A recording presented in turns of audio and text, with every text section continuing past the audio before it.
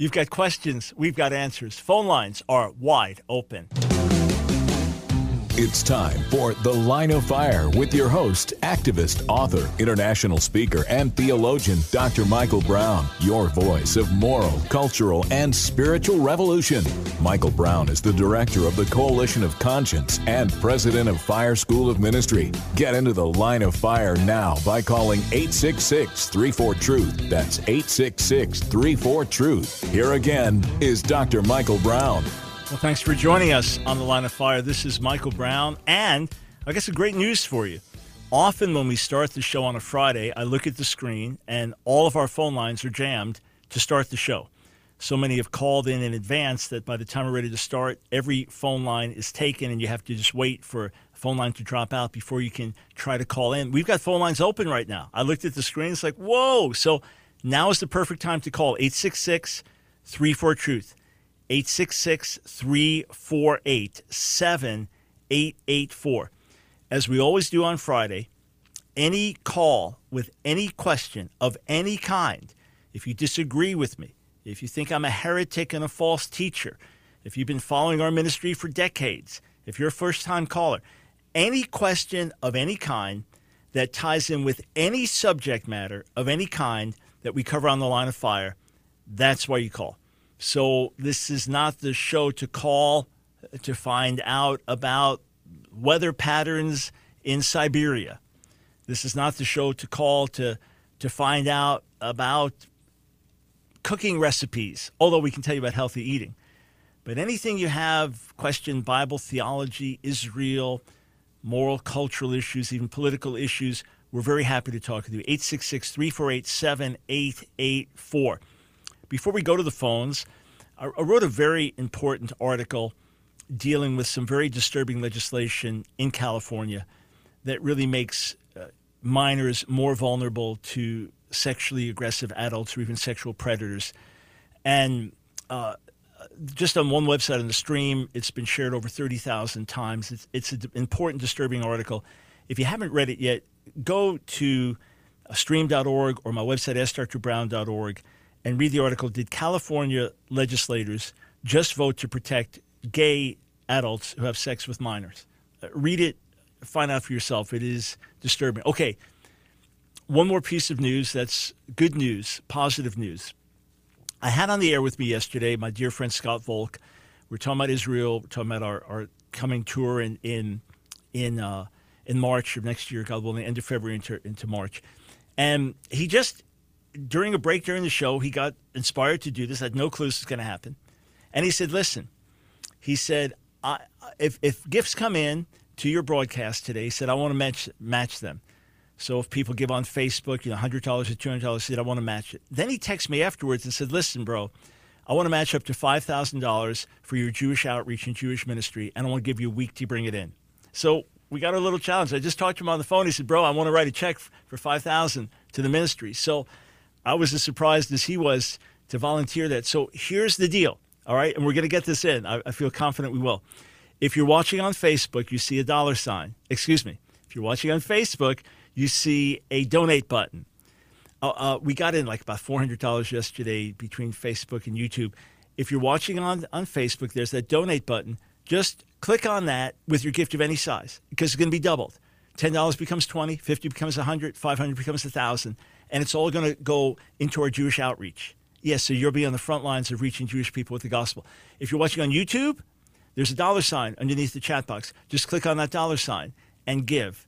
And we're going to be counting it until next Thursday because we've got a week to bring it in. All right, so do that if you're listening in another format or watching another format. Just go to our website, askdrbrown.org, click on Donate, designated for Jewish ministry, and it'll be doubled. So would you all do that? Would you do what you can? $1 becomes $2, $1,000 becomes $2,000. All right, 866-34-TRUTH. We start in Charleston, West Virginia. Jeremy, welcome to the Line of Fire. Hi, thanks. Hey.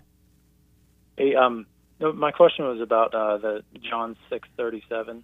Yes, and, sir. 6:39, or the Calvinist thing about that. My question is, John 17:12, is that fulfillment where Jesus says, "While I was with them in the world, I kept them in your name. Those whom you have given me, I have lost none." Right, except for Judas. the son of perdition. Right. So, Yeah. So number one, the argument that Calvinists would bring, based on John 6:37 to 44, would say that the only ones that come to God are the ones that God brings to him, and he will infallibly save them. So no one else can come to him, and those that he saves will not fall away. And therefore, that would vindicate Calvinism. My friend James White has a whole book on this, and he and I have debated these passages. So the first question is in verse 37, everyone the Father gives me will come to me, and the one who comes to me I'll never cast out. Who are the ones that the Father gives to the Son? As if you read the previous chapters, you'll see that Yeshua is rebuking different religious leaders and others because they won't come, because they refuse to come. And in John 1:12, it says, as many as received him, to them he gave the power to become the sons of God. So it could very well be, based on context, those who humble themselves, those who cry out for mercy, those who recognize their need. Those are the ones the Father gives to the Son. And then, verse 39, this is the will of him who sent me, that I should lose none of those he has given me, but should raise them up on the last day. Right, so we do have the exception to that, right, in John 17:12. In other words, the Father's purpose is that the Son loses none. There are some, like Judas, who have turned away and who will not be saved. But as you go on reading the passage, it is speaking of those who continue to believe. Verse 40, this is the will of my Father, that everyone who sees the Son and believes in him, this is ongoing faith, not one-time faith, may have eternal life, and I will raise him up on the last day. Who? The one who continues to believe. And then verse 44, no one can come to me unless the Father who sent me draws him, and I will raise him up on the last day. Well, John 12:32, Jesus says, if I be lifted up, meaning on the cross, I will draw all men to myself. So we cannot come to God unless God draws us. He has been drawing all of us to himself through the cross since Jesus died. There has been a universal pull call. Acts 17:30, Paul says, God commands all men everywhere to repent. And he gives salvation to those who humble themselves, recognize their need, and call out to him. And then as we continue in faith, we will be raised up at the last day. So with all respect to my dear Calvinist friends, it doesn't prove Calvinism. And if you try to make an absolute out of it, John 17:12, as you quoted, would refute that already. So does that answer your question, Jeremy? Yeah. One the other passage I was looking at, it was John 18:8 and 9, where he's speaking about the apostles. He said, I've told you that I am he, therefore if you seek me, let these go their way. And then he says that the saying might be fulfilled, which he spoke, of those whom you have given me, I have lost none. So I was just looking, it seems like he's talking about the apostles there. And then in the next verse, talking about everybody else. Right, yeah. Certainly in John 17, you could say that that's the immediate focus as confirmed here, and that they recognized that he was keeping them for sure. But to make the larger argument from John 6:37 to 44 to support Calvinism, in my view, breaks down based on the verses themselves and the rest of what comes before and after in John's gospel. But yeah, it's always important to do exactly what you're doing. See how the words are used by the same author in the same book, because that's how we should interpret them. So thank you, Jeremy. I appreciate it. Yep. Thank you. Bye. All right. 866-34-TRUTH. Let us go to Nicole in the Bronx, New York. Welcome to the Line of Fire. Hi. It's so great to talk to you. I've been following you for many years. My question is, what are your thoughts on the idea that the rapture mirrors the Jewish wedding, and does your book address that? Yes, thanks, Nicole, and thanks for being with our ministry for so many years. There are teachings that try to argue for a pre-trib rapture based on alleged ancient Jewish wedding customs, or some would say specific customs that were found in Galilee at the time of Jesus. I have dug everywhere I can in ancient Jewish sources. I've talked to a colleague who is one of the world's specialists in these ancient Jewish sources, and neither of us, I should say, have any idea where this is coming from. In other words, there's no evidence from the ancient Jewish world that would support these arguments. So I get online and I look at the websites and they just cite the customs, but they never tell you where they're getting the information from. So somebody heard it from somebody who heard it from somebody who passed it on. So no, I don't see any support for that whatsoever. I would argue instead that it is the public call of the return of the Lord that we are called to come, that the bride has made herself ready, and now the groom is approaching. Go out to meet him. So here's what happens.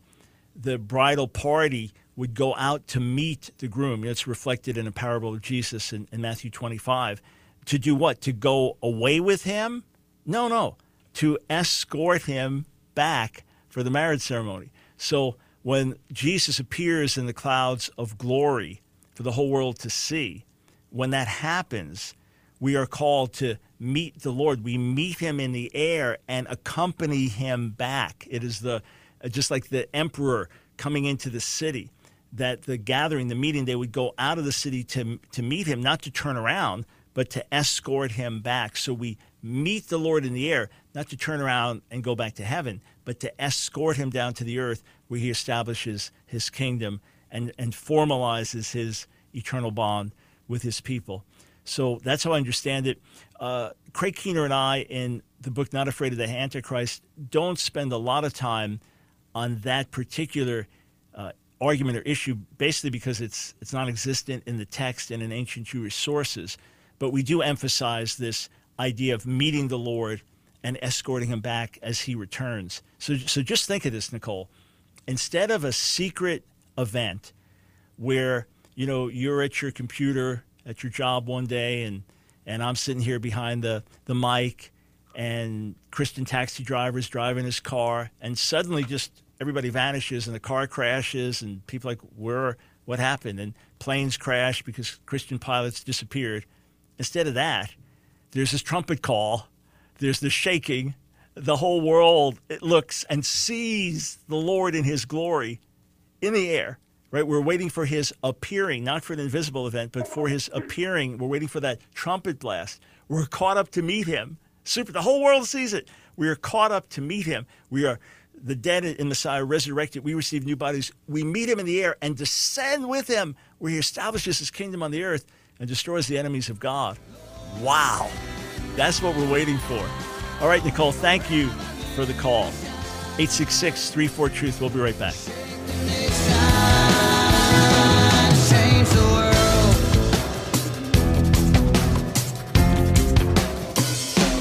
Change the world. God of light, hear our cry. Send the fire. It's The Line of Fire with your host, Dr. Michael Brown, your voice of moral, cultural, and spiritual revolution. Here again is Dr. Michael Brown. Thanks, friends, for joining us on The Line of Fire, 866-34-TRUTH. Remember, we have a matching grant just happened spontaneously on the air yesterday. The next $5,000 that comes in will be doubled by our friend Scott Volk to be used for Jewish outreach. So watching on Facebook, just click on the donate button. Whatever you give is doubled.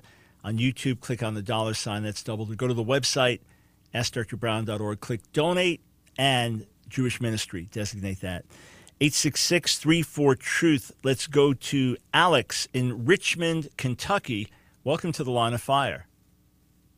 Hey, Dr. Brown. Thanks Hey. a lot for thanks a lot. So I heard you talk about Craig Keener. I just want to plug his book, Spirit Hermeneutics.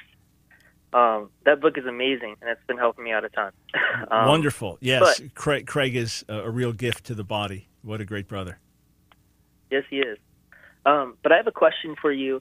I'm trying to reconcile how Paul's gospel of grace and the gospel of the kingdom that Jesus was talking about in Matthew seem to fit together. I know that they don't contradict each other, but I'm just trying to figure out how they fit together. Yeah, thank you for the question. So how do the gospel of grace, which Paul emphasizes, and the gospel of the kingdom, which Jesus emphasizes, fit together? First, let's remember that John 1:14 tells us that the Word was made flesh. We beheld His glory, full of the glories of the one and only the Father, full of grace and truth, that Jesus is presented as grace and truth and grace upon grace in the gospel. And of course, he's the example of mercy and compassion and long-suffering. But he comes with grace and truth, not grace or truth. What is John 1:17? The law was given by Moses. Grace and truth came by Jesus the Messiah.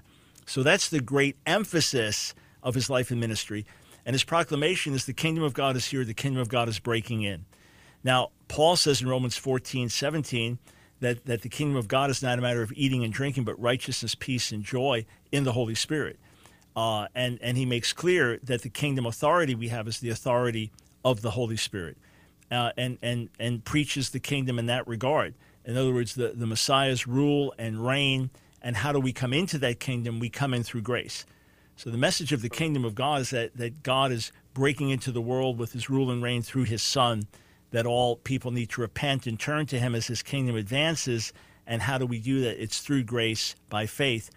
And it's interesting if you look in Acts the 20th chapter, as Paul is giving his final words to the elders of Ephesus as they've come to meet with him in Miletus.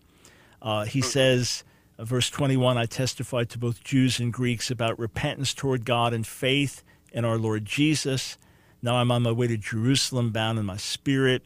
He talks about afflictions awaiting him. Verse 24, I count my life of no value to myself, so that I may finish my course in the ministry I received from the Lord Jesus to testify to what? To the gospel of God's grace. Next verse. And now I know that none of you will ever see my face again. Everyone I went about preaching the kingdom to. So verse 24, gospel of grace. Verse 25, I was preaching the kingdom. There's no contradiction. It's the same message, just different aspects of it, different emphases of it, just like there's no contradiction between grace and truth. So the kingdom of God has arrived through the coming of Jesus into the world, and his reign is extended over everyone that submits to him. And one day he will come and establish his kingdom fully on the earth. So repent and get right with God and receive his grace and mercy while amnesty is available. One and the same message, just different sides of the same coin. And verses 24 and 25 in Acts 20, putting them side by side. You can't miss that, all right? Amen. All right, sounds good. Sure thing. 866-34-TRUTH. Let us go to Jerichiah in Georgetown, Texas. Welcome to the Line of Fire. Shalom. Shalom. Hey, Michael Brown. I have a quick question about God's sovereignty and human free will. Yeah. Yes, sir. I've been kind of struggling with this, and really I've been talking to some of my Calvinistic buddies, and every time I talk to them about, believing in Christ, to be saved, they accuse me of being a synergist, and that they say that faith is a work, and basically I don't really understand this. Could you explain it to me? Yeah, well, that's a completely unbiblical notion. In other words, the idea they're monogists and we're synergists, that we're adding in human work, is 100% an unbiblical notion, with all respect to my Calvinist friends. What do I mean? Well, very clearly, it is explicit in the book of Romans that faith is not a work, that faith is not human effort. A work would be observing the Sabbath. A work would be, I stopped doing drugs. A work would be, I fasted for a week. That is salvation by works. And Paul explicitly says in Romans that it is by grace because it is by faith, not by works. So this idea that this is it's synergism in some wrong way, that you are like adding to your salvation, or that it's complete nonsense. God has ordained that those who put their trust in his Son will be saved. And that's why throughout Scripture, he rebukes those who won't believe. He says, just think of this larger issue where Jesus rebukes the leaders in Israel in Matthew 23 and says, "O Jerusalem, Jerusalem," verse 37, "you who killed the prophets and stoned those sent you, how often I longed to gather your children together as a hen gathers her chicks under her wings, but you were not willing." I wanted to do it. I was ready to do it. I stretched out my hands, but you were unwilling. Or Paul in the end of Romans 9, quoting from Isaiah, God saying to Israel, all day long I stretched out my hands to you, but you were disobedient. All day long I was making an effort to reach you, and you refused. All right? I mean, this is over and over and over through the whole Bible. And the flip side, whoever's willing, let him come. Those who receive him, to them he gives power to become the sons of God. John 1:12, or in Revelation 22, whoever's willing, come. I mean, over and over, clear messages through the entire Bible. And then when you keep reading, so in Romans, all right, I was just quoting the end of the 10th chapter, the end of the 9th chapter of Romans. So what does Paul say? Verse 31, Israel, pursuing the law for righteousness, has not achieved the righteousness of the law. Why is that? Because they did not pursue it by faith, but as it were, by works. So faith is a complete contrast with works. And then in the 11th chapter of Romans, Paul lays it out like this. He says, in the same way then, there is also at the present time a remnant chosen by grace. Now, if it by grace, then it's not by works. Otherwise, grace ceases to be grace. That's why we're saved by grace through faith. It's all a gift from God, and this is the way God has ordained it. And that's why he calls us to responsibility. Again, with all respect to my Calvinist friends, when you preach Paul's words, God commands all men everywhere to repent, they can't repent. They don't have the power to repent because God hasn't given it to them. So he's calling them to do something that it's impossible for them to do. And then if we say, how must I be saved? Believe in the Lord Jesus and you will be saved. If God hasn't given them the faith, they can't believe. And even if they could believe, it wouldn't apply to them if Jesus didn't die for them. So you have to take all these simple and clear verses throughout the entire Bible from Genesis to Revelation and stand them on their head to mean things other than they mean, to try to explain God's sovereignty. God in his sovereignty set things up and said that you are saved by grace through faith. And this is not a work. And this is our response to God's goodness, God's mercy. It's called relationship. And again, in the 4th chapter of Romans, Paul lays that out, that if it was something we worked for, then it would be wages paid. But it's a gift because it is by faith. So point your Calvinist friends back to the scriptures, all right? Yes, sir. And just real quick, I don't know why, but they always accuse you of being a semi-Pelagian because I have some type of view other than Calvin. But I really appreciate you sharing that with me. Thank you. Hey, look, for those that watch the political scene, name-calling is a good way of distracting from issues. So bottom line, I'm not going to sit here and say, well, the Calvinists make God into a monster and and mock things, because I've got fine Calvinist friends who love the Lord, and some of the greatest leaders we've had in recent centuries have been Calvinists, and I honor what God's done to them while categorically rejecting some of these doctrines. But I'm not going to resort to silly name calling, all right? And tell you what, my Calvinist friends that want to call me semi-Pelagian, whatever, or say I'm not saved, as some of the extremists do, tell you what, I'll stay with the Word and enjoy wonderful, glorious fellowship with Jesus and pray for his blessing on your life. You can do the name calling, whatever. I'll stay with Scripture. Hey, thank you. 866-34-TRUTH.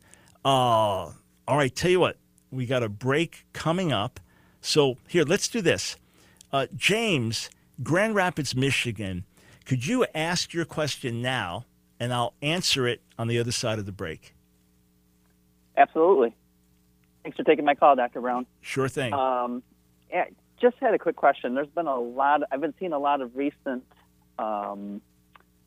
pushes towards the talk about reformations, and in the Christian world, I've been hearing that there's been that the Bible teaches about reformations and it's biblical, and that's something that we should be doing. And I was just curious, what's a good biblical response we can give to people who are starting to push that narrative? Right. So what does the Bible say about reparations? How would that apply to the current situation in America if reparations were to be made to Black Americans that had served as slaves, or their obviously ancestors had served as slaves? What's the righteous thing to do? How should we respond to that? Fair question. We'll tackle it when we come back.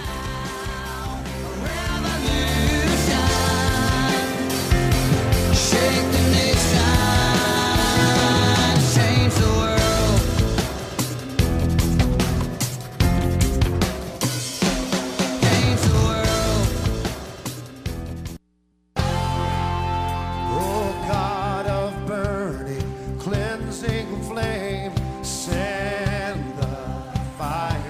It's The Line of Fire with your host, Dr. Michael Brown, your voice of moral, cultural, and spiritual revolution. Here again is Dr. Michael Brown.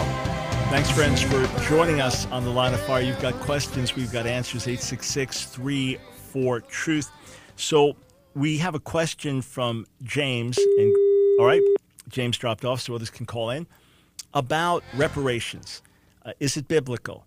Is it a biblical concept that we never rightly paid the slaves for their labor in centuries past in America, and therefore black Americans today are owed reparations? On the one hand, you can make an argument that if people were mistreated and abused, then there should be a making right of things. That would be a righteous thing to do, obviously, right? So, reparations to descendants of Holocaust victims from Germany and things like that.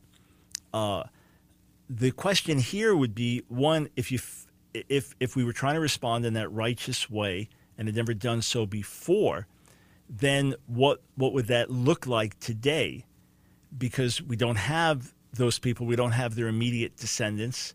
We have descendants of descendants of descendants of descendants of descendants, right? That's one thing. A second thing would be who's paying, out of whose pocket is the money coming? I'm a child of immigrants. My mother was an immigrant. My grandparents on my father's side were immigrants, so they've got no connection with that past. So how does that work out? Those are fair questions to ask. The other hand, you could say America paid its price by giving several 100,000 people that there was a war, and Abraham Lincoln basically said that these we're going to keep shedding blood until we've paid for our crimes and our sins, to paraphrase his much better put words. So that argument could be made that, in point of fact, it's not a matter of making a monetary payment today, because Americans fought a bloody civil war, our most costly ever, with over 500,000 Americans dying. This is at a time when the American population was a fraction of what it is today, and that this was to bring liberation to the slaves and to set things right. You say, yeah, but what about the years of labor for which there was not proper reparation? Again, it's a fair question to ask in terms of a biblical mentality.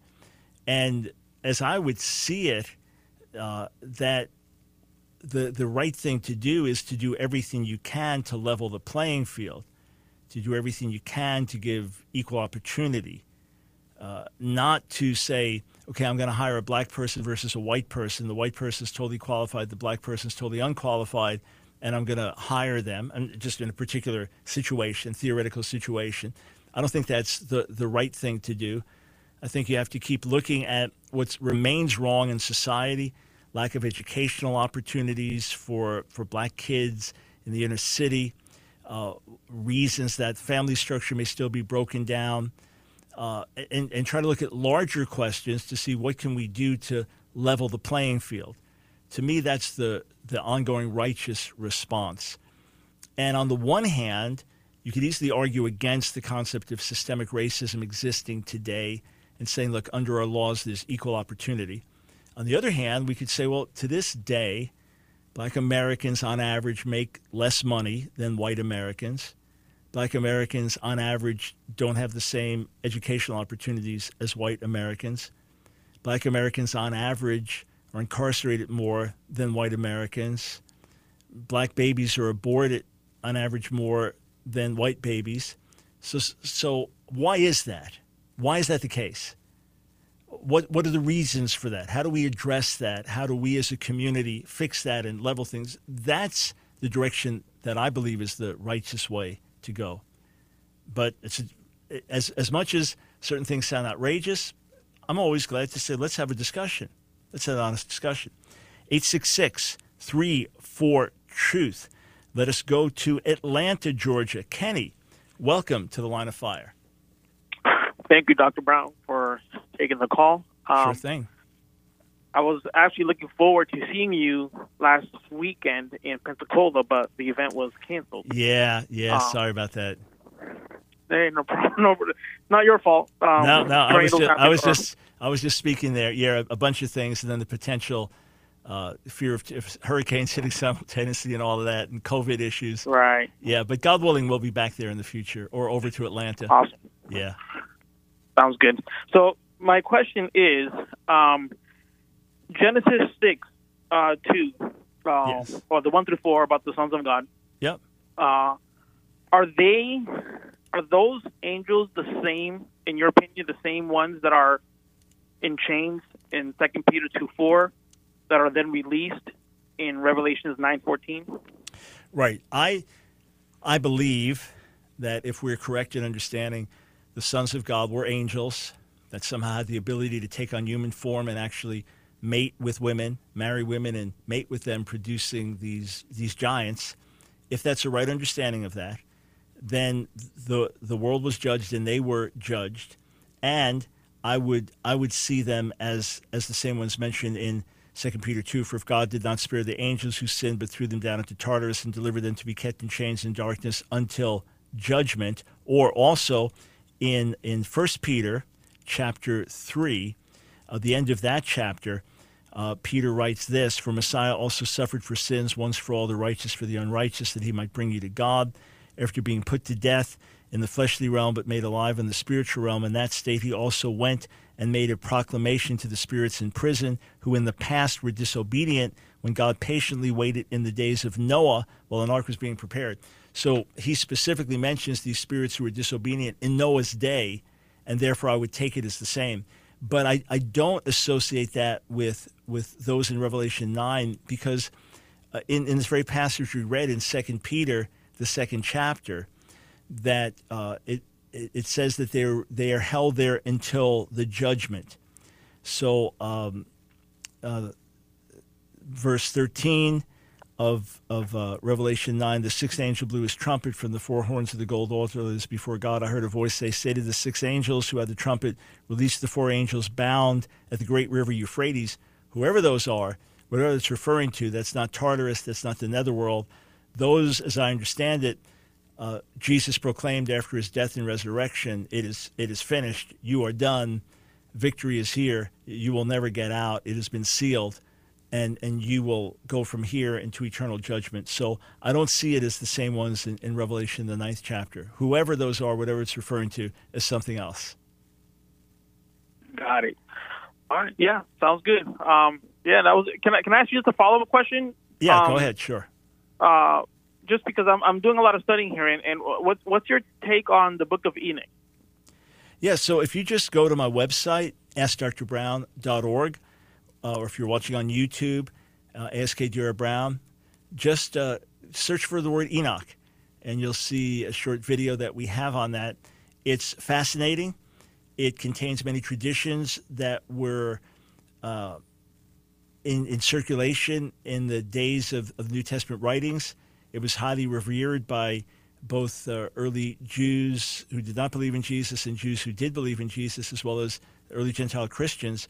But outside of, say, the Ethiopian canon, it's not been considered part of Scripture.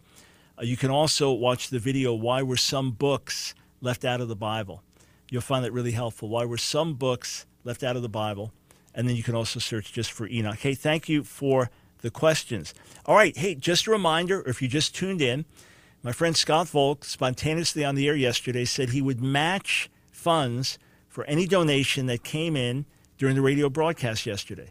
Then afterwards, he texted me and said, hey, bro, up to $5,000, and you have a week to do it. So would you stand with us if you appreciate the broadcast, especially want to help us reach the lost sheep of the house of Israel?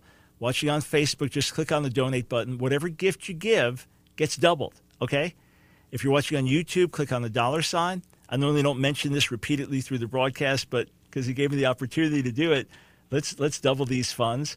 And if you're just watching, listening another time, go to AskDrBrown.org, click on Donate, and then click on Jewish Ministry. Your gift will be doubled. All right, thank you.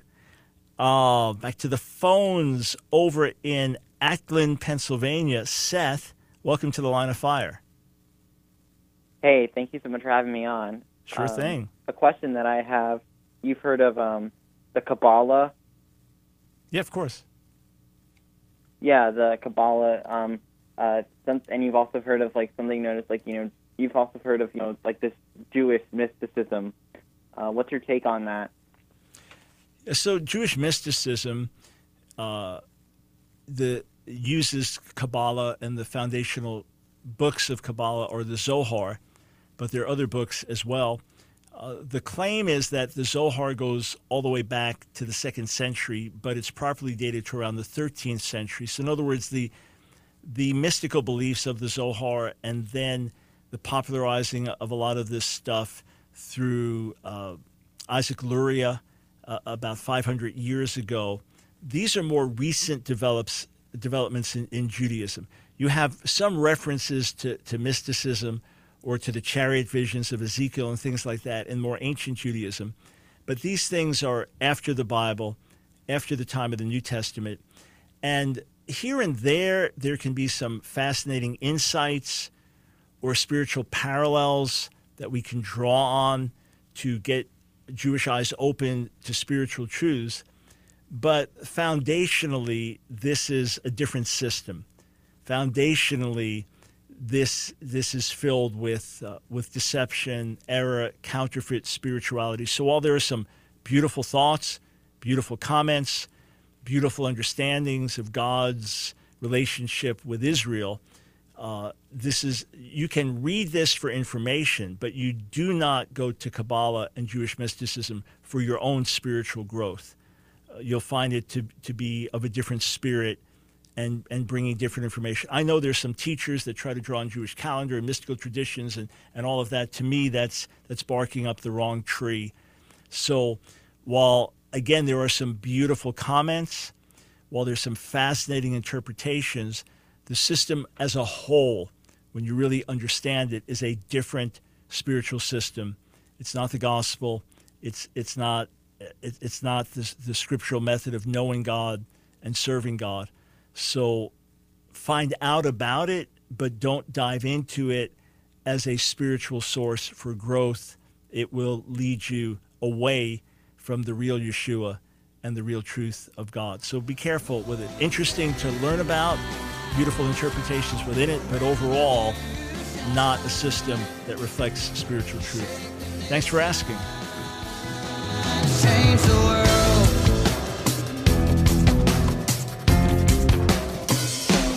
Change the world. It's The Line of Fire with your host, activist, author, international speaker, and theologian, Dr. Michael Brown.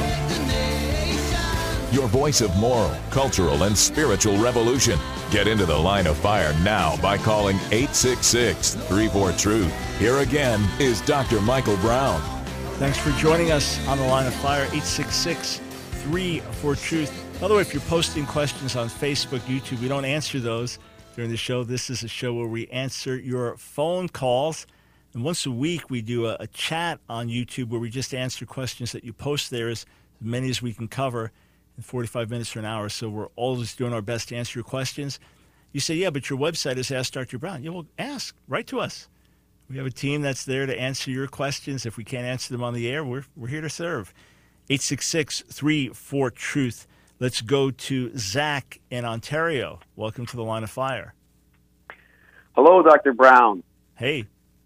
Thanks for doing this. I appreciate everything that you do. You're the man. I'll try to be brief, and I'm sure you've got this question many times, but the last time you did a live chat Q&A on YouTube, I asked you a question about Holy Spirit baptism, and in your answer, you explained how your view of that is in harmony with the Pentecostal view, where the Holy Spirit baptism is a subsequent event post-salvation. And I understand that. I actually was raised in a Ukrainian Pentecostal church, and I always believed that, but growing in, as I grew older, I realized I don't really have an answer for that.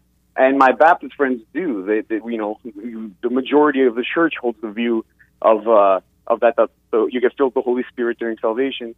So what's the Pentecostal defense? Like, what does Scripture say about Holy Spirit baptism? How does it happen, and why do we need it? Yeah, so it's the pattern we see laid out by Jesus in the Gospels, that the Spirit comes upon him When he's baptized in water, the Holy Spirit comes upon him. In Luke 4, he talks about he's anointed by the Spirit. And then he tells his disciples in Luke 24:49, don't leave Jerusalem until you're endued with power from on high. Then in Acts 1:8, he says you'll receive power when the Holy Spirit comes upon you. So they're already believers, right? Then Acts 2, the Holy Spirit comes upon them. In Acts 8, the Samaritans are saved, but the Holy Spirit has not yet come upon them until Peter and John come and lay hands on them. In Acts 19, Paul asked the question of the believers in Ephesus, did you receive the Spirit when you believed? No, we didn't even know about it. Then he prays for them, and they received the Spirit, speak in tongues, and prophesy. So we see a steady pattern of people being saved and then receiving the Spirit, receiving this endowment of power. And often in church history, you see people have this breakthrough, this crisis and breakthrough, and they receive power from on high, and it changes their lives. So we've just understood that the moment we put our trust in the Lord, we're saved, we're forgiven, the Holy Spirit dwells within us, but this endowment with power is something that is subsequent to that. We are now being clothed with the Spirit, immersed in the Spirit. So 1 Corinthians 12 tells us upon salvation, we are baptized by the Spirit into the body of Messiah. That happens. And we know the Holy Spirit dwells within us, but this endowment from power, with evidence of tongues and prophecy or other gifts, we see as something subsequent to salvation in the book of Acts. And that's why we believe it the way we do. Okay. So, but how does it happen? I mean, I understand that you're saying there's a pattern in Acts, and some people would argue and say that, well, those are just distinctive moments in a historical account.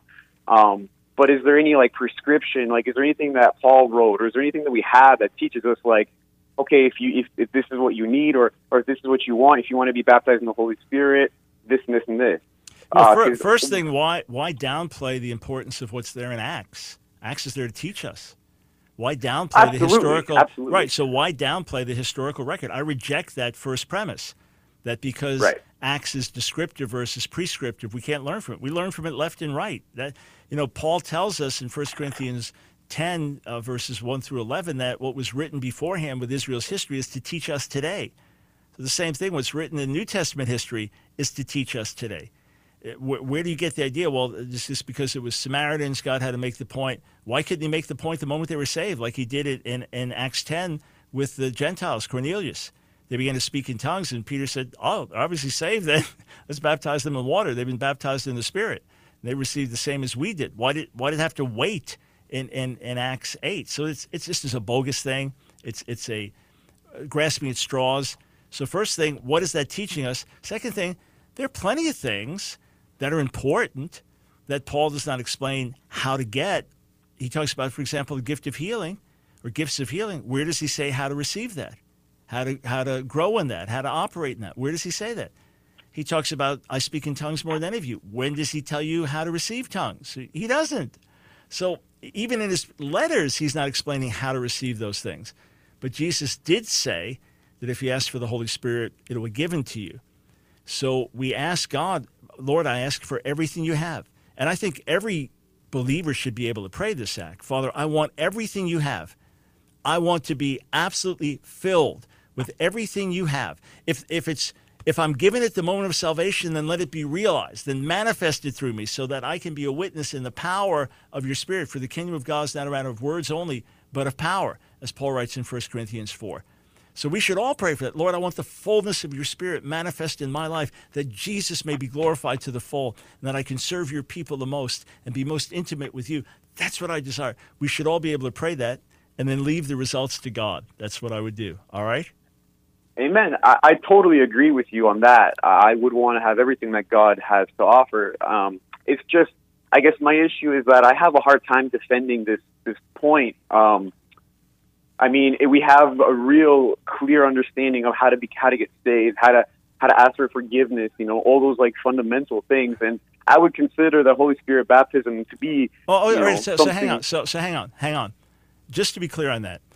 So tell me on a couple of these issues, like how to be saved, aside from believe, repent, be baptized, right? So that's what we know. So how does someone get that faith? tell me all the details of what it means to repent. In other words, it's not, God did not give us this little manual in any area where You're this right. is the process you do it. And where he does give it, the church doesn't practice most of it. We don't instantly baptize people that come to faith. You know, I mean, in most circles, we don't do that.